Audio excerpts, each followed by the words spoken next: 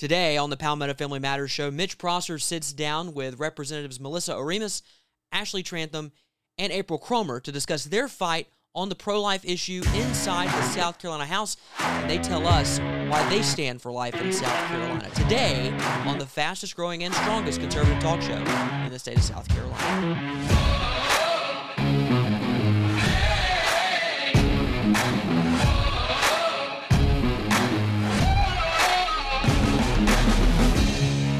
Hello, welcome in again to the fastest growing, most conservative talk show in the state of South Carolina. It is the Palmetto Family Matters Show. I'm Mitch Prosser, normally sitting right here, the much better looking, cooler Justin Hall, who's just off camera producing for us today. I'm joined by three ladies, champions, heroes for life in the state of South Carolina, Representatives Oremus, Representative Ashley Trantham, and freshman Representative April Cromer. Thank you, ladies, for joining us on the Palmetto Family Matters Show today. Happy to be here. Thanks for having us. So let's walk through a little bit of y'all's journey, and the theme for today, in case you're wondering why these three ladies, the theme for today is life inside the State House and what that looks like from, let's just say, a woman's perspective. And full disclosure, I am a man, so I cannot look at things that way. That's why they're here, to tell us a little bit about what that looks like and to walk us through what the journey for life has been like, at least over the last year. So for those of you that haven't seen the speech given by y'all, we're in South Carolina, I can say that, y'all, last week in the well of the House as the heartbeat bill and that debate was coming to a close. You've got to hit pause, go back and watch that, and then come back. Tell us what that was like, and I'm going to kind of let y'all figure out how you want to talk through it. Tell us what that was like, what it felt like, and we'll get to some of the reaction later.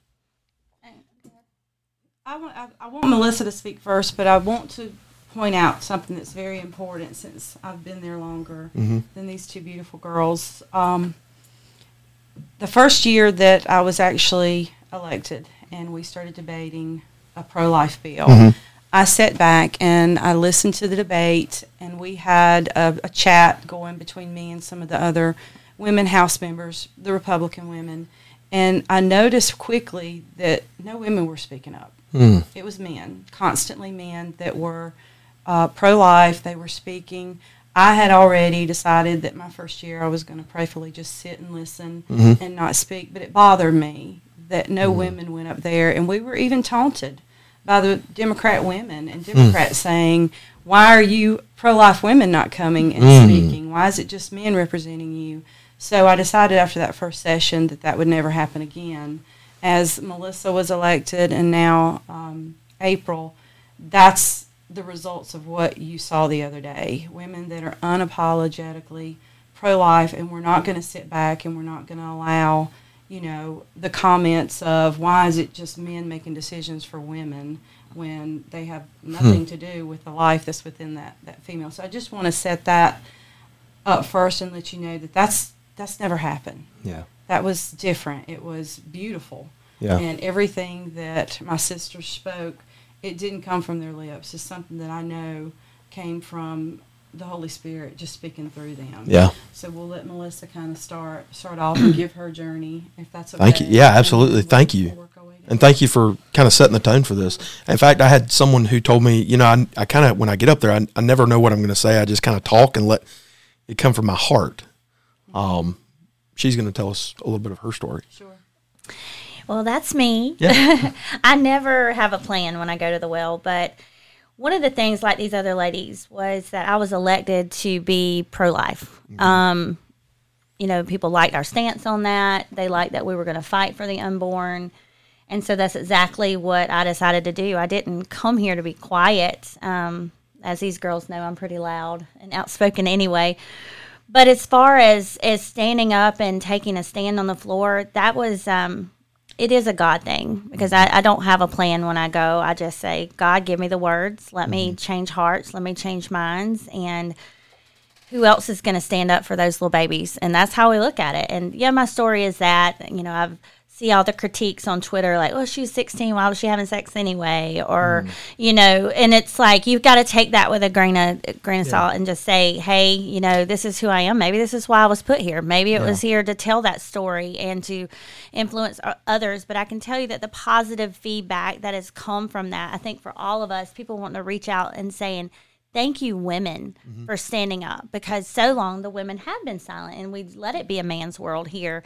And you've got us, and I think we're stronger together and better together. And we're like the three amigos now, and we're always together. And we look to each other for counsel and say, hey, hold us accountable, like, you know, as we're getting up there to speak. But as far as just about me or them, it's truly a team effort from all of us. And, you know, there's not one person that got that across the finish line except for God. It's a God thing. So I don't want to take credit for anything. I just think that we're living in a time and in a place where we had this gift where it was overturned and people are going to fight it. But at the end of the day, I think we're going to come out the victors. Yeah. And I have to believe that. Excellent. Can I take you back just a little bit further? You mentioned 16 years old. For those of you that don't know, Representative Oremus was on a much earlier episode of what we call the Palmetto Family Matters podcast back then.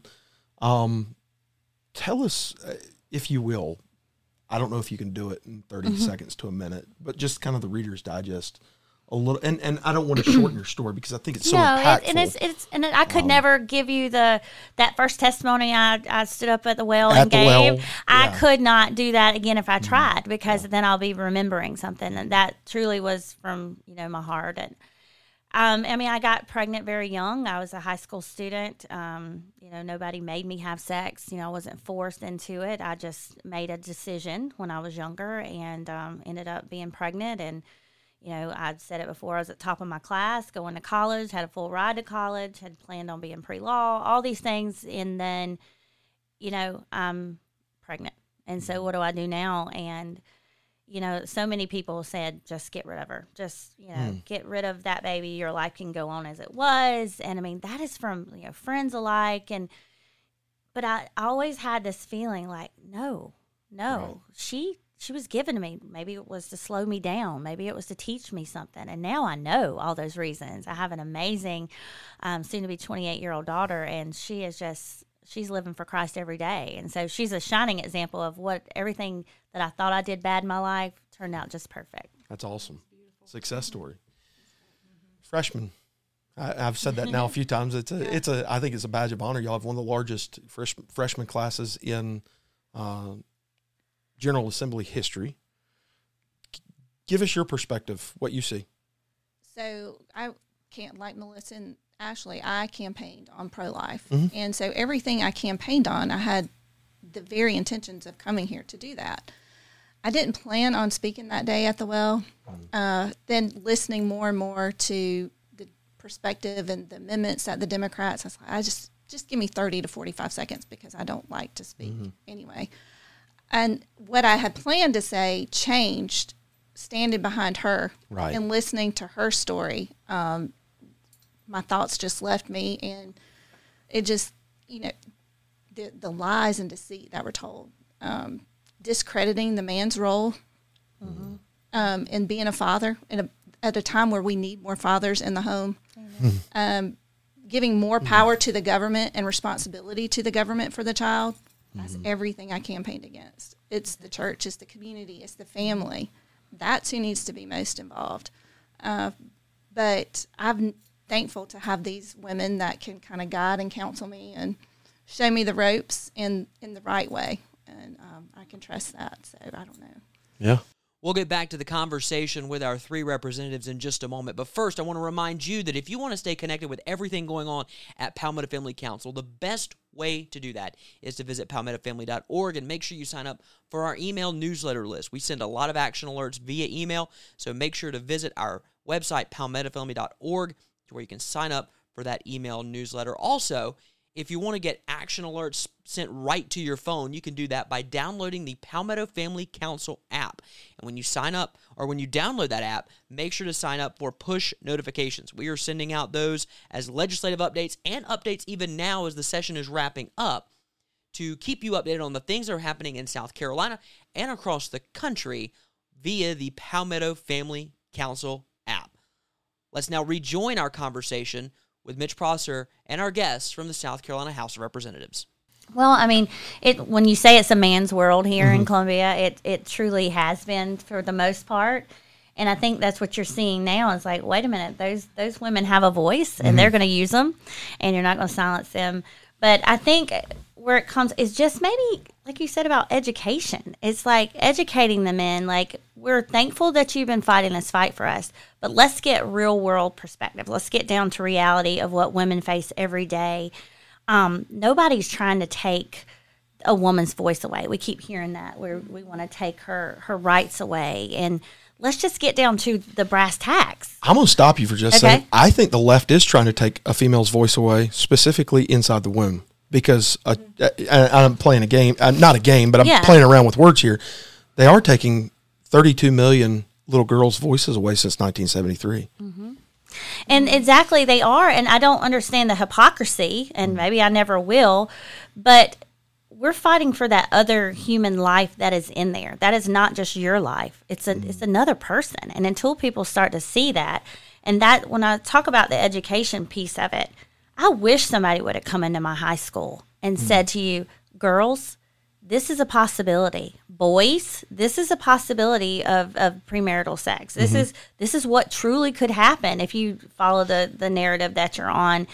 And we shouldn't be ashamed to talk about it. If we're going to truly be pro-life, we have to step up and make legislation, or, get out there and talk to our girls, talk to our young men. And how are we ever going to hold them accountable if we just make it's a girl problem?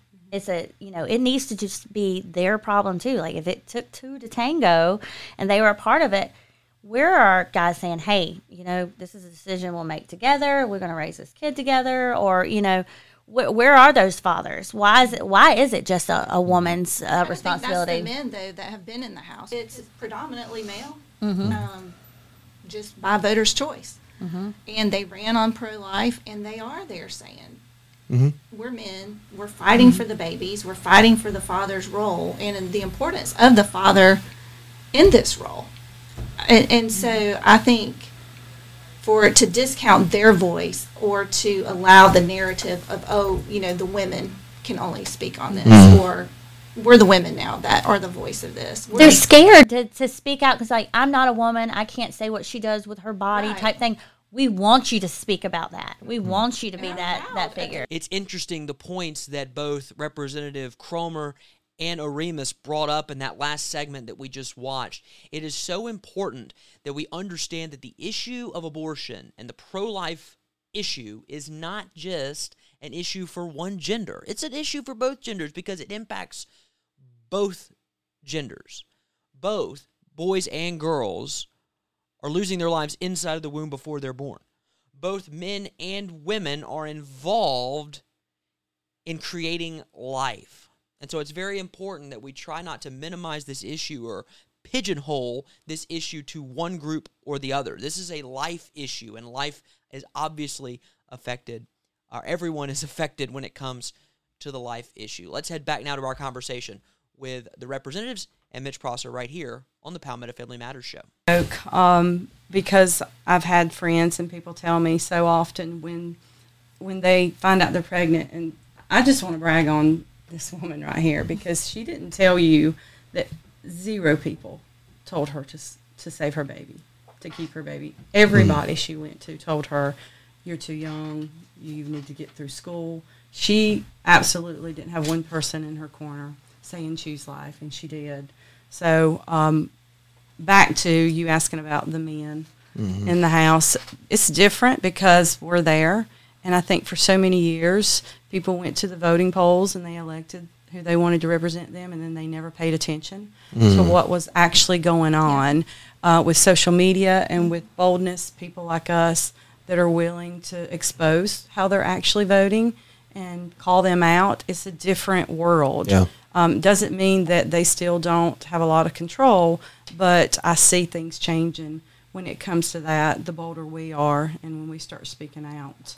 But I did bring up when I spoke, these guys that look at these girls and say, you need to take care of that. And you know what that means.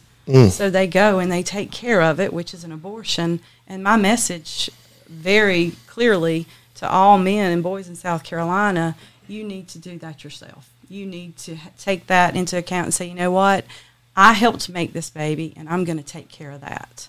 And that means help raise it, like you mentioned, or either look at adoption, finding a family. We had one of our colleagues standing beside us, and I don't know that either one of you realize the journey she's gone through trying to get pregnant. She's devastated. She wants a baby so bad, and her husband have been trying everything they can, and she can't get pregnant. And to know that we have women that look at that life as an inconvenience. Disposable. Just get rid of it. Well, it's who's been controlling the narrative. And just as a society, we need to get back, like I said, as a community, as a church, and just as families, and say, well, why do you feel pressured? Why do women feel like you can't work and have a baby, have a family? That's not true. It comes back to the fathers. I mean, if you think about it, the father was designed by God to be the protector. If you can remove the father from the equation, Satan has easy access to the woman. He has easy access to the children. So it does come down to getting those dads strong men back into the when home. God's designed for life and marriage and family isn't maintained and accounted for and advocated for, it seems like society, I would say slowly, but in some cases rapidly degrades. I teach classes from time to time. Most of you know my history as a pastor, and we would talk about God the Father and what he looks like. No one knows no man's seen the Father at any time. But we would play this game where we get a sheet of paper and a pen or whatever, and close your eyes and think about God. And I want you to draw a picture of what God looks like. And this isn't graven image or anything like that out there. It's not that kind of thing. And then I would say, now take out your phone and look at a picture of your dad. And it was remarkable. I mean, tears would flow. Wow. How the line to God the Father is directly through Dad. And so now we have children in an entire generation who are growing up without a dad. You got me started now, because this is something I've been focused on for years. We've got an entire generation of kids who've grown up without a dad. We've got other people who hate their dad. We've got, like I said, people who just wish they had a dad. And, one of the burdens on my heart for my 3 little boys, but also for, as I've heard countless times, we've heard countless times, they're children without a dad, without a mom, who are ready to be adopted. And absolutely.